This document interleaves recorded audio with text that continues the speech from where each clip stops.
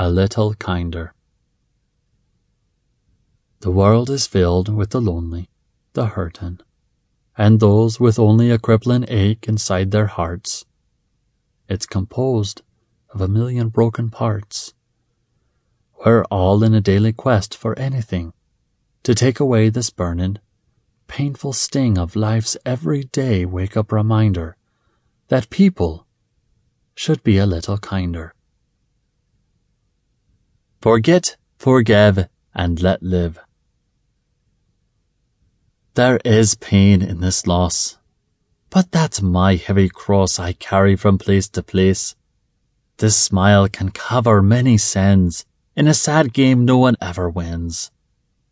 We walk away while there's time and promise to never cross that invisible line where no one will ever forget or forgive. And we can at least learn and let live. What I make of it. I flew on borrowed wings in time. My seasons passed in perfect sync and rhyme. The seconds quickly added into days and years.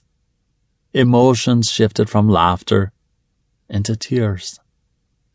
Life is what I choose to wisely make of it. It's all in what I decide to remember or forget. 14 for a day. If I could hitch a ride on a time machine, I would go back to the innocence of 14, when life was so simple and forthright, and fairy tale endings didn't need a rewrite.